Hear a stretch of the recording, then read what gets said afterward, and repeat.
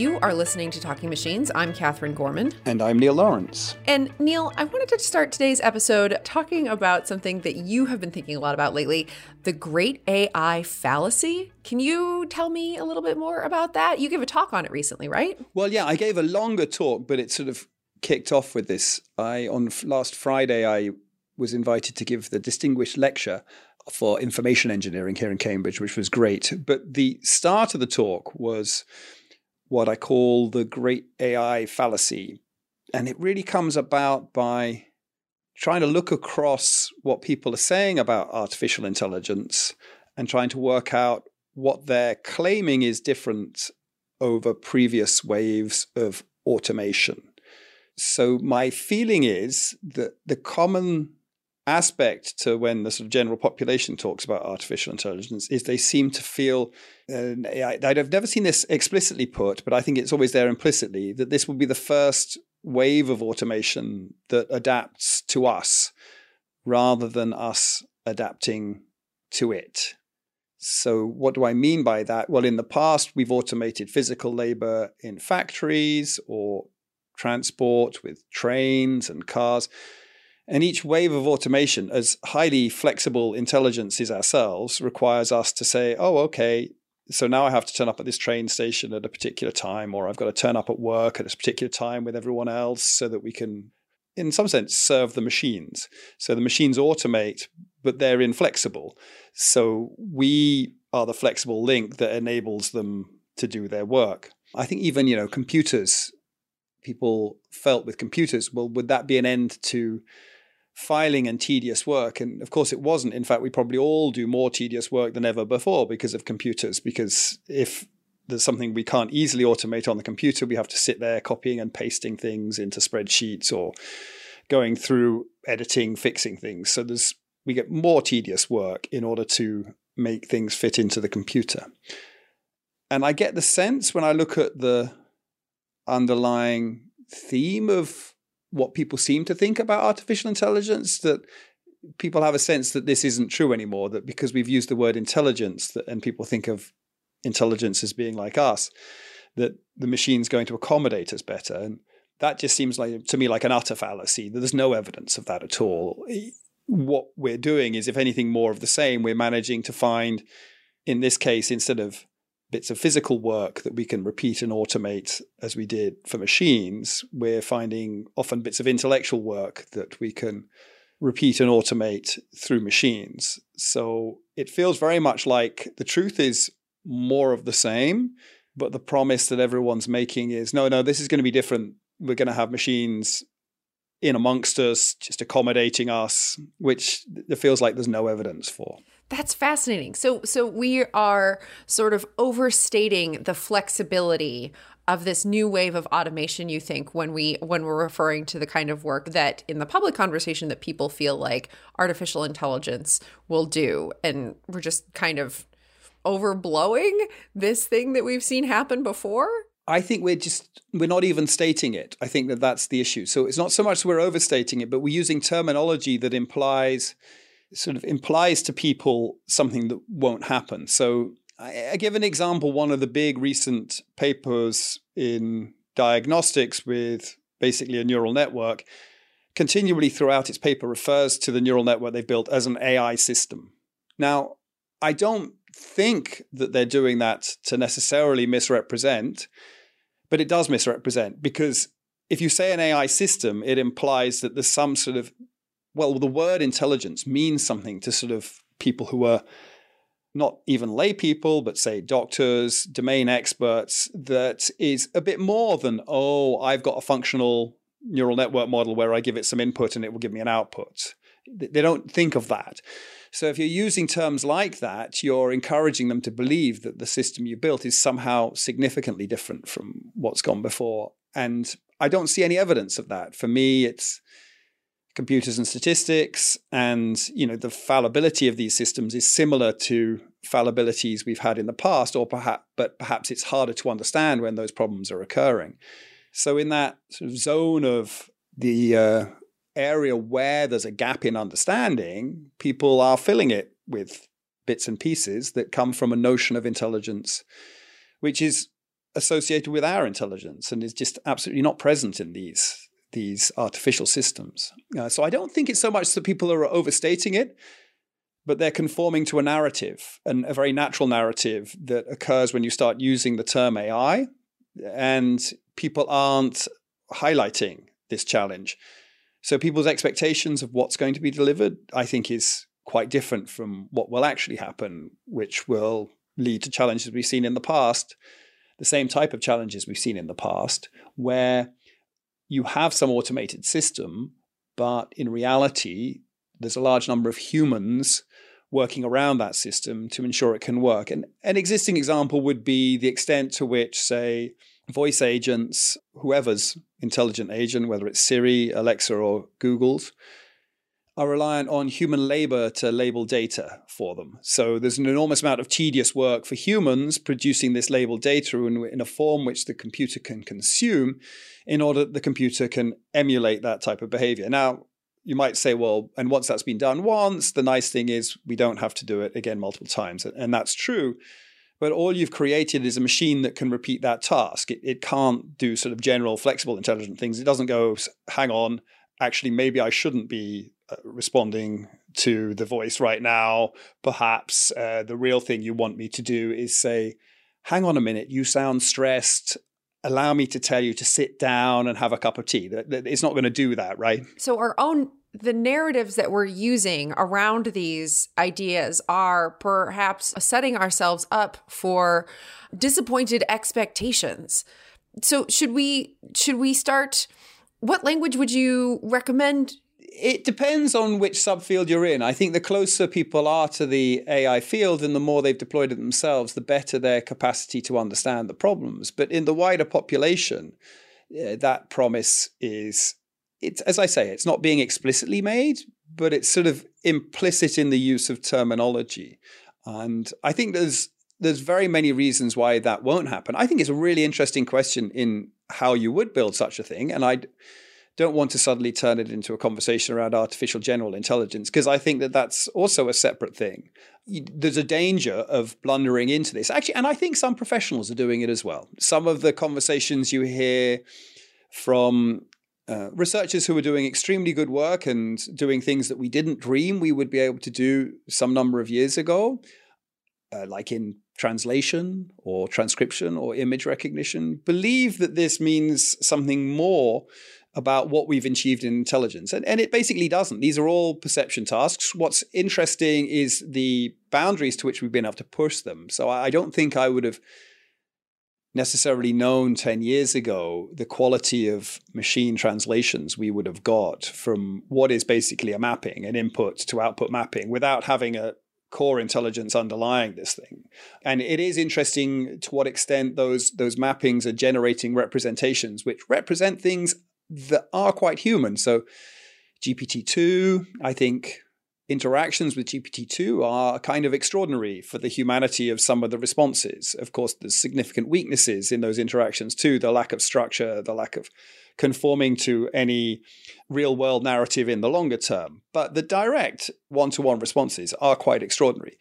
Now, I think all those things are amazing, but they don't imply that we've got this very adaptable intelligence that is capable of responding in sensible ways to situations that were utterly unconceived of before the system was deployed, which is what you have in effect with natural intelligences. Nice. Yeah, exactly. So maybe we need to think of these tools and be excited when we see moving the needle around flexibility. And perhaps we're over-indexing on this word intelligence. And maybe we just need like an internal cultural shift that hopefully would then sort of sift out to the people who are using these tools, and this understanding that the great strides that we're seeing around this is in the way that we have increasingly made automated tasks more and more flexible. But the ultimate flexibility is an intelligence, right? But can you even ever get there? Yeah, I think what you were saying is that at one level, we've driven forward with the flexibility of the tasks we can achieve. So we've made great strides forward in tasks that were perceived to be difficult or impossible before in bringing them within the bounds of our capabilities. But that's not the same thing as producing an entity that, given a range of tasks, is capable of adapting in a task-specific way according to context. Now, of course, we can build intelligent agents around that, around our increased flexibility, by trying to switch between tasks as we feel is appropriate. But that's not the same thing as what we are, which is an entity that's evolved in this very unpredictable world where anything can happen, and it tends to be robust to those different things. All of these components we've designed are designed with a particular objective in mind. I was a bit shocked there was a tweet from Richard Dawkins about eugenics, and it just said the most ridiculous thing, that I thought these ideas people had really understood why this was such a broken idea. Dawkins said that, of course, there's evidence eugenics works because we're able to breed horses and sheep. And the reply, I saw it, someone else had shared it, and of course they'd made the great point. Johannes Jaeger, who's an old collaborator of mine, you need to define what you mean by works. And the fallacy of these people, I mean, the naivety, I find it horrific. It is part of some techno-utopia idea. And I thought that this had died out sort of 80 years ago. But the problem with that notion is that if you are going to carry out a breeding program of animals, you have to have some notion of fitness in your head, which you're selecting for. Now, that implies you have some objective, that you have some knowledge of what's right. And all the systems we build at the moment are built with objective functions baked in. Natural systems never had that, and they don't have a notion of some objective. Of course, they fail, and the ones that fail, we don't see them anymore. So there's some criteria by which they're being selected, but it's moving so rapidly and it's so hard to tell what it is. So the arrogance that we can second guess what that should be for the future is, I think it's just the ultimate, it's astounding. It's the ultimate in foolhardiness. And it's not just, I think that Dawkins may have highlighted that there are religious reasons against doing this and moral reasons. No, there's sound scientific reasons against doing it as well. The idea that there's some sort of separation between people's morals and good science, I think, is an extremely dangerous one. It's a sensible common sense instinct, which is actually borne out in practice, that having human beings make those type of decisions is a bad idea. Now, of course, that's a horror from the past, and people, I hope, aren't suggesting such things with the AI systems we're deploying today. But the same fundamental fallacy is embedded into the AI systems that we're producing, in that they have embedded objective functions.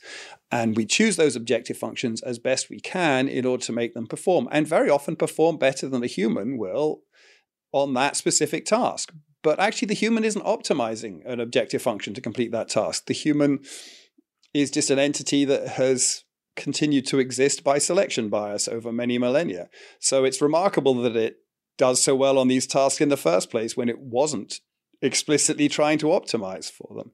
And the idea that the technology we have, which is to deploy such optimized entities in and amongst humans, and we won't find flaws in the objective functions we've used, is a nonsense. And that's what I see as the great AI fallacy. Fascinating. It is so important, I think, to focus on these things and think about how these ideas get sort of grow organically and then sort of seep into the language that we use and motivate the way that we talk about things, and how those understandings can grow without really our examining them. So I think it's a really interesting idea, Neil, and I'd love to hear about it more as you keep working on it. You can find out more about the great AI fallacy and Neil's thinking around it on our website, thetalkingmachines.com.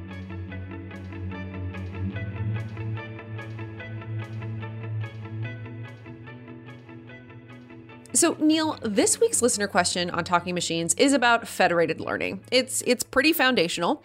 Our listener writes, I've been seeing federated learning everywhere, all over the place. But to be honest, I don't really understand how it's moving the needle. Is it really just taking a look at siloed data across a variety of physical objects or holders for those data? Is this really as interesting for privacy questions as people seem to say?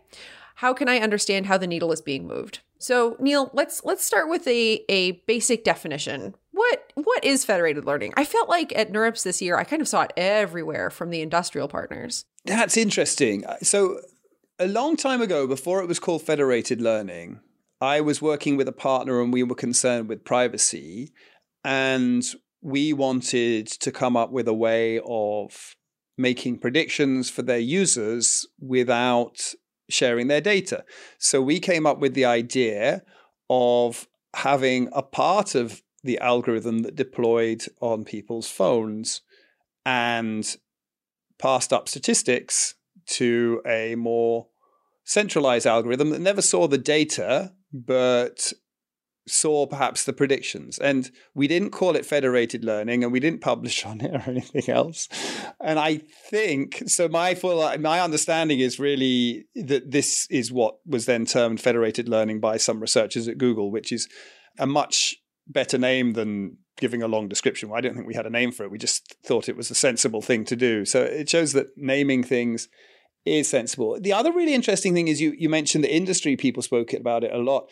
And I have to say, I haven't been closely studying the literature on federated learning, so I can't claim to be an expert, but it makes a lot of sense to me that it should be causing much more excitement than in industry than it is in academia, because you just don't have access to the need. It's one of those challenges that emerges when you've got a large number of users with devices, and it just becomes, it's obvious for so many reasons. I mean, you could do it for the compute reason. You're leveraging their devices to give you some compute, but you might also want to do it for privacy reasons. So the type of setup you might want is, let's say you're training a neural network, then you've got versions of that neural network distributed on everyone's phone, and they've got their own data, and somehow you want them to do their own stochastic gradient descents updates on each of their phones and be able to pull all those updates together to get some centralized model updated, which you then redistribute. Something like that would be a classic thing. And I think that there is an algorithm called that, which does that, which I think just averages the stochastic gradient descent update in some way. And that seems like it's a sensible thing that could work in, heuristically, but I think people have started studying that as well. My memory is I've seen talks where people look at the theory of that. Now, beyond that, you still have to be careful, because that's not giving you full privacy. That's giving you an ability to use all this compute you have. And bear in mind that people are going to be putting all these chips on phones, so this compute's just going to go up.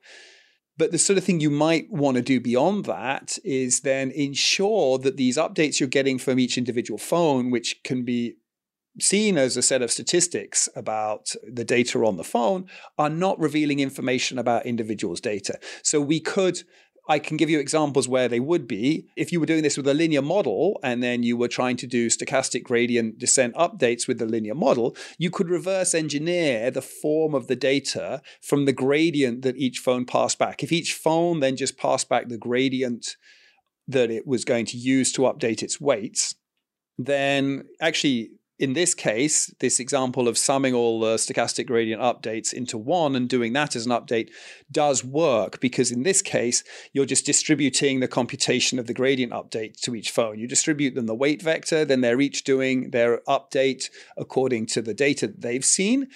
But from the gradient update they're going to use, I could reverse engineer what their data point looks like, or characteristics of their data point, without too much trouble. So if I'm doing that in a deep neural network, it's not going to be so clear that the updates are revealing direct information, but they may be revealing some information about what's going on in each individual's phones. So now differential privacy comes in. And Borja de Bala-Pigem, for example, who worked with me at Amazon, he was someone who was looking at differential privacy of stochastic gradient descent updates. I think he was building on work by researchers at Google. And the need there is to sort of say that the update that you're now going to share, that's going to be the shared thing. How do you ensure that that's not giving away information about the data? So what you're starting to see, and I think large corporates are taking this idea extremely seriously, that you distribute the learning across people's devices, you do the algorithmic update on device, and then the statistics you send back, the information you send back centrally, update some centralized model, which you can potentially then redistribute to all users. But you need to prove that the statistics you're getting feeding into that central model are not sort of breaking user privacy issues. And so people are suggesting differential privacy as that. And that's I should say, as a non-expert, that's where I am with understanding the broad area of what's going on in federated learning. I'm sure there's a number of different things you could also be doing in that space to enhance privacy. But I do know big corporates are doing the thing I just described. Nice. Interesting. So more of an industrial problem than perhaps an foundational academic area for research and exploration, and really with like close ties into thinking about the larger questions around distributed privacy and how that can be achieved. I think it is one of these areas that is foundational, but and it was a major reason to go to industry, because my belief was that many of the foundational areas were going to ship to the industrial deployment. And in fact, this gap is now the major challenge, because I think it is a foundational, really important problem. It's something that's practical, but brings up really important foundational questions. And the question is, are we going to just rely on the researchers at industry labs to be addressing them? And if we're doing that, we end up with a position where only certain players who can afford, the very best researchers will make progress. So yeah, it's this sort of new world where once you deploy machine learning, the really interesting problems actually shift from being the academic problems to the ones that are sort of emerging at the interface between academia and industry. And so far, we're getting a lot of awareness of what they're doing in these companies, so that's great. But yeah, I wouldn't say it's not foundational. I'd say it's representative of this new fault line where all the interesting stuff, a lot of the interesting stuff is happening. Yeah, absolutely. You can find out more about federated learning on our website, thetalkingmachines.com. And if you've got a question for Talking Machines, you can email us at thetalkingmachines@gmail.com or tweet at us at TLKNGMCHNS on Twitter.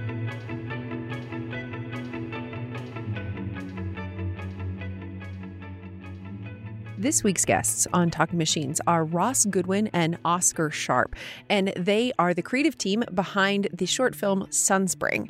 And when we first got to talk to them, it was way back for TEDx Boston, which was all about artificial intelligence and machine learning. But recently we got to catch up with them and ask them about what they're doing now. And we started by asking them the same question we ask all of our guests. How did you get where you are? Wow, that's a long story, isn't it? Let's see what the short version is.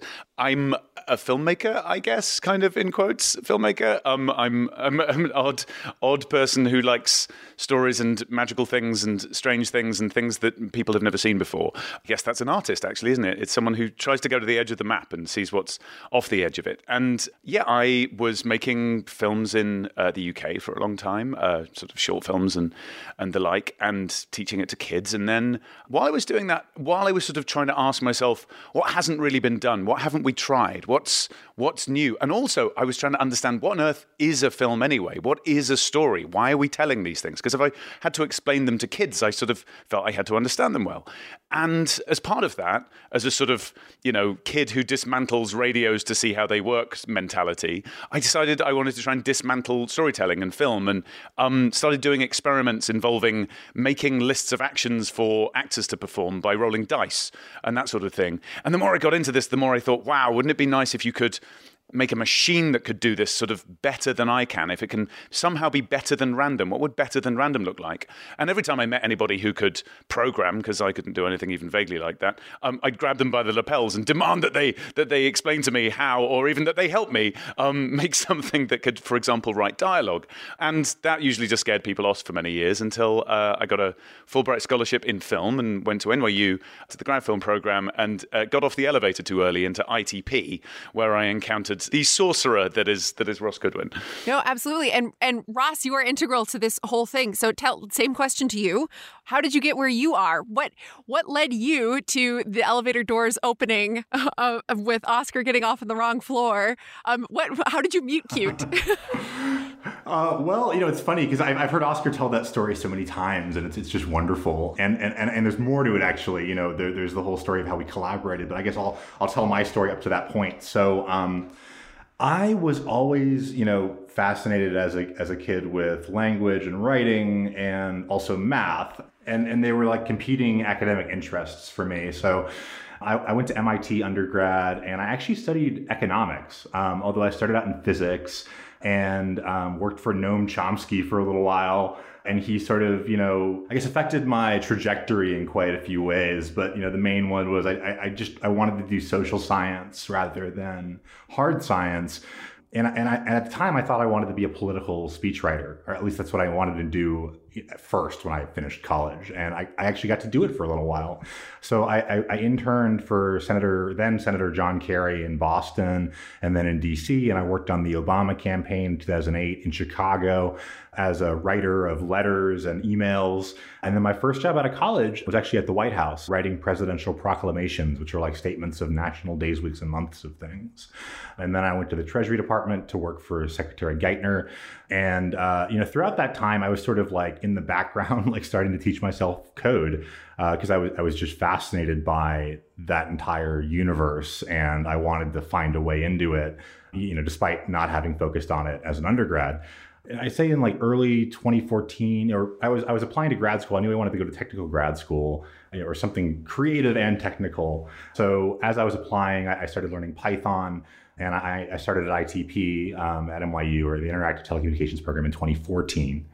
And I really, from the get-go focused on, at the time, what I thought of as computational creative writing, but which has really been largely labeled as AI in recent years. Although I find that term, I don't know how you feel about the term AI, but I find the term AI really misleading in a lot of ways and sort of inappropriate. But anyway, so second semester, I signed up for this class called Surveillance Documentary, which is where we were learning to use pan-tilt zoom surveillance cameras, the kind that are found just about everywhere these days, to make creative projects. I was learning how to program them. Oscar was learning, what were you learning, Oscar? I was up on the 10th floor doing my graduate film program, I was lucky enough to come down and have an official class with you. Yeah, but Oscar and I were both, we were similar characters in that class, and you came in on I remember I missed the first class. And you had come into the first class asking if anyone was interested in, generating screenplays. And they mentioned my name, I guess, even though I was absent. But, we met in the second class. Yeah. It was a funny time. I remember up on the 10th floor because I think this is around the time.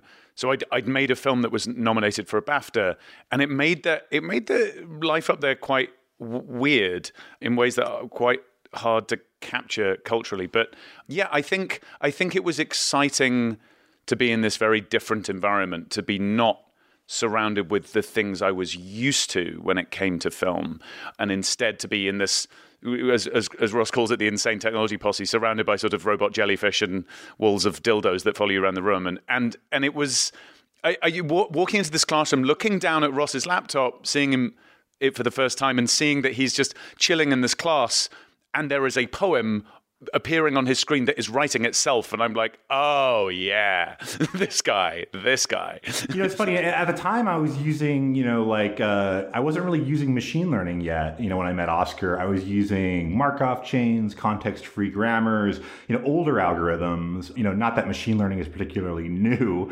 more that these algorithms are like 100 years old.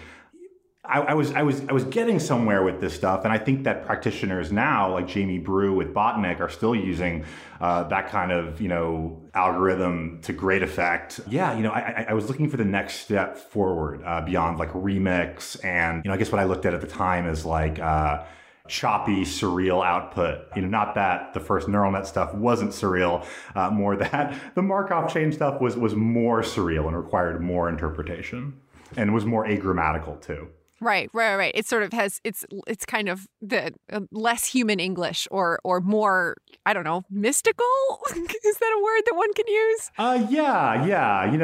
If you ever read Markov chain output, fickle is a good word. I guess you could think of it like a goldfish that loses its memory very quickly, much more quickly than a neural net, which does the same thing eventually. But yeah, and when I met Oscar, I built, one I guess, project that had gotten press at that point. It was this novel generator called Fiction Generator, and it just worked by like remixing novels on Project Gutenberg. And you had these sliders where you could control different aspects of like the literary qualities of the output. They were mostly just dummy sliders. But, what changed when I met Oscar was I started thinking about not only like making text generators and making literary generators or poetry generators. I thought about like why make these things, to what effect, and what's the context, what's the framing, because oh my God, Ross, that's the nicest thing. You've said so many nice things when we've been in these interviews, but the idea that like our collision is making both of us sort of philosophize more is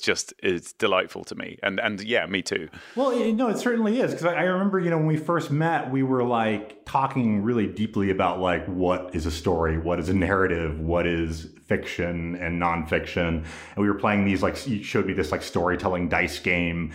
And, we were just sort of hitting it off and having these really intense intellectual discussions. And it was funny. We at that point, we really didn't know how we were going to do this. I had some vague ideas that we could structure something or build some algorithm that filled in gaps between a predefined structure, but I certainly didn't think that there would be a way to just push a button and have a screenplay come out at that point. But yeah, no, things changed, obviously. So you guys start working together, you guys start thinking together as a collaborative pair, which just sounds so amazing.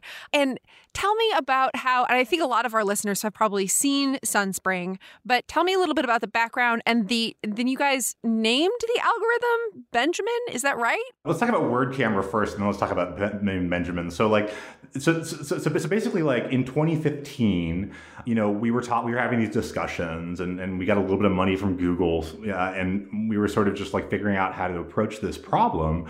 And one of the things Oscar told me, which I don't know, I probably didn't know this before he told it to me, was that in a screenplay, in action description, you can only describe what can be seen by the viewer. You can't go into a character's head.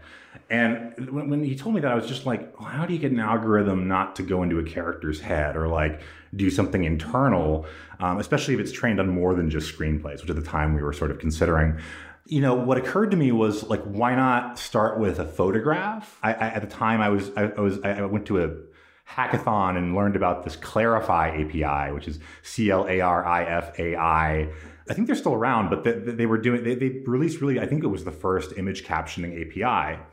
And I looked at this and I was like, oh my God, this is a machine that can describe what it sees. It's sort of perceptive in a way. The possibilities just sort of exploded in my head from there. And what I ended up building, just sort of off the cuff, was this thing called Word Camera, which sort of, used Clarifai to get an initial set of nouns from the image and then expanded those nouns into like longer sentences using this database called ConceptNet, which was developed at MIT and is like a database of word relationships along with some grammatical rules. So, but it was popular. Like people really liked it because it could describe them in a way and sort of extrapolate from there.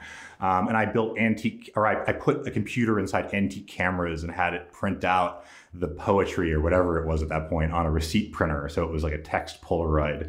And I just really loved that whole experience, of making and using these devices. I made one that played music, but yeah, I mean, Oscar, maybe you can tell me like what your reaction. Yeah, well, it's interesting. So yeah, when Ross makes this thing, I'd sort of gone, oh, let's make a machine that's going to write a screenplay. Instead, he made a camera that wrote poems. And at first, I was like, well, that's not what I wanted. And then I thought, actually, philosophically, to get back to that sort of philosophical framing, this is a really interesting thing that's happened, because what Ross has done is he's sort of asked the question: if a picture could write a poem, what poem would it write? If a picture could tell a story, what story would it tell? And in a way, that applies to a huge amount of what we go on to do. I realized just the other day when Ross and I were discussing our work with a theatre maker, that in a way what Ross does is he gives mouths to things that never had mouths. And what he did when we made Sunspring is he took a huge pile of science fiction screenplays and put a mouth on it and said, "Hey mouth, if this whole pile of screenplays could describe a screenplay, what would it describe?" And off it goes, chattering away. And that has been a real intellectual zoom out for me, as I've realized that that really that's what so much of this machine learning work is. It sort of says, here's a pile of data. If this pile of data could speak, if it could make more data, what would that data be? Yeah, but we should talk briefly about like how so we should touch on like that, because we haven't really gotten to the machine learning part yet. I just realized. That's very true. Yes, the story goes that Ross has made this thing, and in the process, he's discovered these machine learning processes, these systems that are more effective than the Markov chains at manipulating language. Well, I would say that's true. I mean, I definitely was using like other people's machine learning systems through APIs before I started building my own. API being application programming interface. It's the way software talks to itself or talks to other software. But so after Oscar, you graduated. I guess you went to LA in 2015, right? Approximately, yes. I've completely lost track, frankly. But something like 2015, I've disappeared. You left New York for the most part. I didn't see you much. Yeah, I ran away from you. We tried to make the screenplay. It didn't work the first time. I ran away from you because Tobey Maguire calls me up and says, "Hey, it's the old Spider-Man. Why don't you come and write your first feature film?" Because the BAFTA nomination, all that. So there's I'm having this whole sort of Hollywood life start to emerge. And I guess I have to kind of hang up the ambition to make the world's first film written by a robot, right? And disappear off while Ross is making wizardry with lenses and images that tell poems. And then he sends me a poem that I thought was extraordinarily moving and not really of the same quality of output of stuff that he'd sent me before, that he generated in different ways. And I immediately called him and said, "Can we use this to make dialogue for our screenplay?" And he went, "Well, we can use it to make the whole screenplay." And that's how Sunspring began. Yeah, and that algorithm was a long short-term memory recurrent neural network, which I started playing with in the summer of 2015. I tried playing with them after reading Andrej Karpathy's like wonderful, legendary at this point blog post. And, he put output in it and he released this code, charRNN, on GitHub. And so like when I saw that, I started like playing with it. And not at first. At first I was like, I'm going to write my own neural net. And that summer, I literally, I was interning at a tech startup, and I spent my lunches sort of like typing out entire neural net implementations and trying to figure out how they worked. And, because of my background in economics and statistics, I understood like a lot of it, a lot more than I probably realized I would when I started looking into them. And so in December 2015, over winter break, I really did a deep dive and started training my own LSTMs using charRNN on New York University's high-performance computing facility, which gave me access to GPUs, which is what you need, or graphics processing units, which is what you need to use to train these neural nets.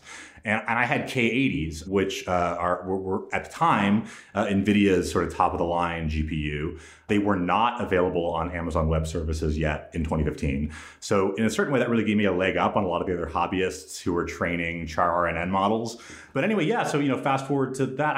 And that was probably February 2016, after winter break, after that deep dive. I was generating this poetry, and some of it was really good. And I made a new version of Word Camera that used models I had trained myself. And I took a picture of a clock, which generated a poem that I sent to Oscar, because I love Oscar's voice and I wanted him to read it. I didn't have much of a broader ambition beyond that. But as Oscar said, he liked it enough to ask me if I would use that technology to generate a screenplay and we could give this another shot. And of course, I immediately agreed. So, anyway, I think Oscar can pick it up from there. Well, this is like literally the way that a film comes together when a film should come together. I knew that we had not very long before the next Sci-Fi London 48-hour film challenge, and that was exciting for me because that's a project where every year about hundreds of human filmmakers all try and make films in 48 hours flat, where they have to write the screenplay, shoot the film, and edit it in that time. It's quite a common type of contest around the world, but this one is sci-fi specific, and I thought, well, what better way to try out the first non-human screenwriter than to set it up against a bunch of other ones in a competition, a bunch of human screenwriters in a competition. So within 45 minutes of Ross saying, "I can try," I'd spoken to Alison Friedman, our producer, who'd sort of gone, wow, yes, let's try it. I'd spoken to Thomas Middleditch from Silicon Valley, who I'd met only a few months before, and sort of gone, hey, Thomas, do you want to play a wizard? Because I really wanted him to play a wizard. I still do. And then we'd kind of been chatting about different ideas, and I'd call him up and go, do you want to be in a film written by a robot? He went, of course I do, and so on and so on. We pull it all together in that time, and Ross, of course, is training the robot, which at the time we're calling Jetson, named after the piece of hardware he was using. If you look carefully in Sunspring, you will see Jetson Goodwin's name. Or is it Ross Jetson? I can't remember. It's Ross Jetson. Yeah, is concealed not particularly heavily concealed on the book spine at the beginning of the film. Yeah, that name ended up not sticking, because after the film was shortlisted in the top 10 for that competition, and then a bunch of other weird stuff went down where other people tried to cheat, and Ross used machine learning to defeat them, which was brilliant. The festival decided that they were going to interview. They disqualified a bunch of people, and they were going to interview Jetson, as it was called, on stage at their award show, and sent a bunch of questions over. And in one of the answers to one of those questions, the output concluded with the ominous phrase, "My name is Benjamin," and so we took that on board, and decided that this is what the machine wanted to be called. Then we would let it be called that. Obviously, to some extent, this was a sort of bit of playfulness, but one that, as a storyteller, hugely appealed to me. It's really the Benjamin Project, which has now gone on to be 4 films and is bound to be more things, I'm sure. So we subsequently made It's No Game, and then Zone Out, and then there's a new one on its way called Bobo and Girlfriend. It's ready to go, but we haven't found our release window yet with our distributor Dust. That project essentially is Ross and I talking about storytelling and machine learning, and what the two things can tell us about each other, and it has been for a bunch of years now. And for example, in that last instance, Bobo and Girlfriend, Ross trained using a different system than he has been before, a more advanced one, purely action screenplays, and made a generator which spits out some of the most insanely white-hot misogyny I've seen in my life, page after page. So of course, which is no surprise, but also a very useful application of the technology. It's a way of essentially doing generative cultural satire, which is difficult to question for the typical bias of satire, although of course it has bias, because we put a pile of screenplays in, it spat out a bunch of stuff, and that stuff it spat out had 80% male characters and 20%, actually, I think it's 83% male characters, and just sort of most of it is spent with those characters, the male characters being violent and the women characters getting assaulted and sort of apologizing and crying a lot. And it's heartbreaking and sort of invigorating that this technology can help us see that. Yeah, and I would say sort of like when I've trained on hip hop lyrics, it reminded me of that, because when you train on rap, there's a lot of slurs in rap, obviously, and it's a complicated history, and there are not all the slurs in rap are meant to be offensive, for example. But my point being that, like, when you train on it and you don't filter those things, the slurs, come out in the output and decontextualized and without sort of the human structure that sort of, puts these words into context in the narrative of a human written rap piece.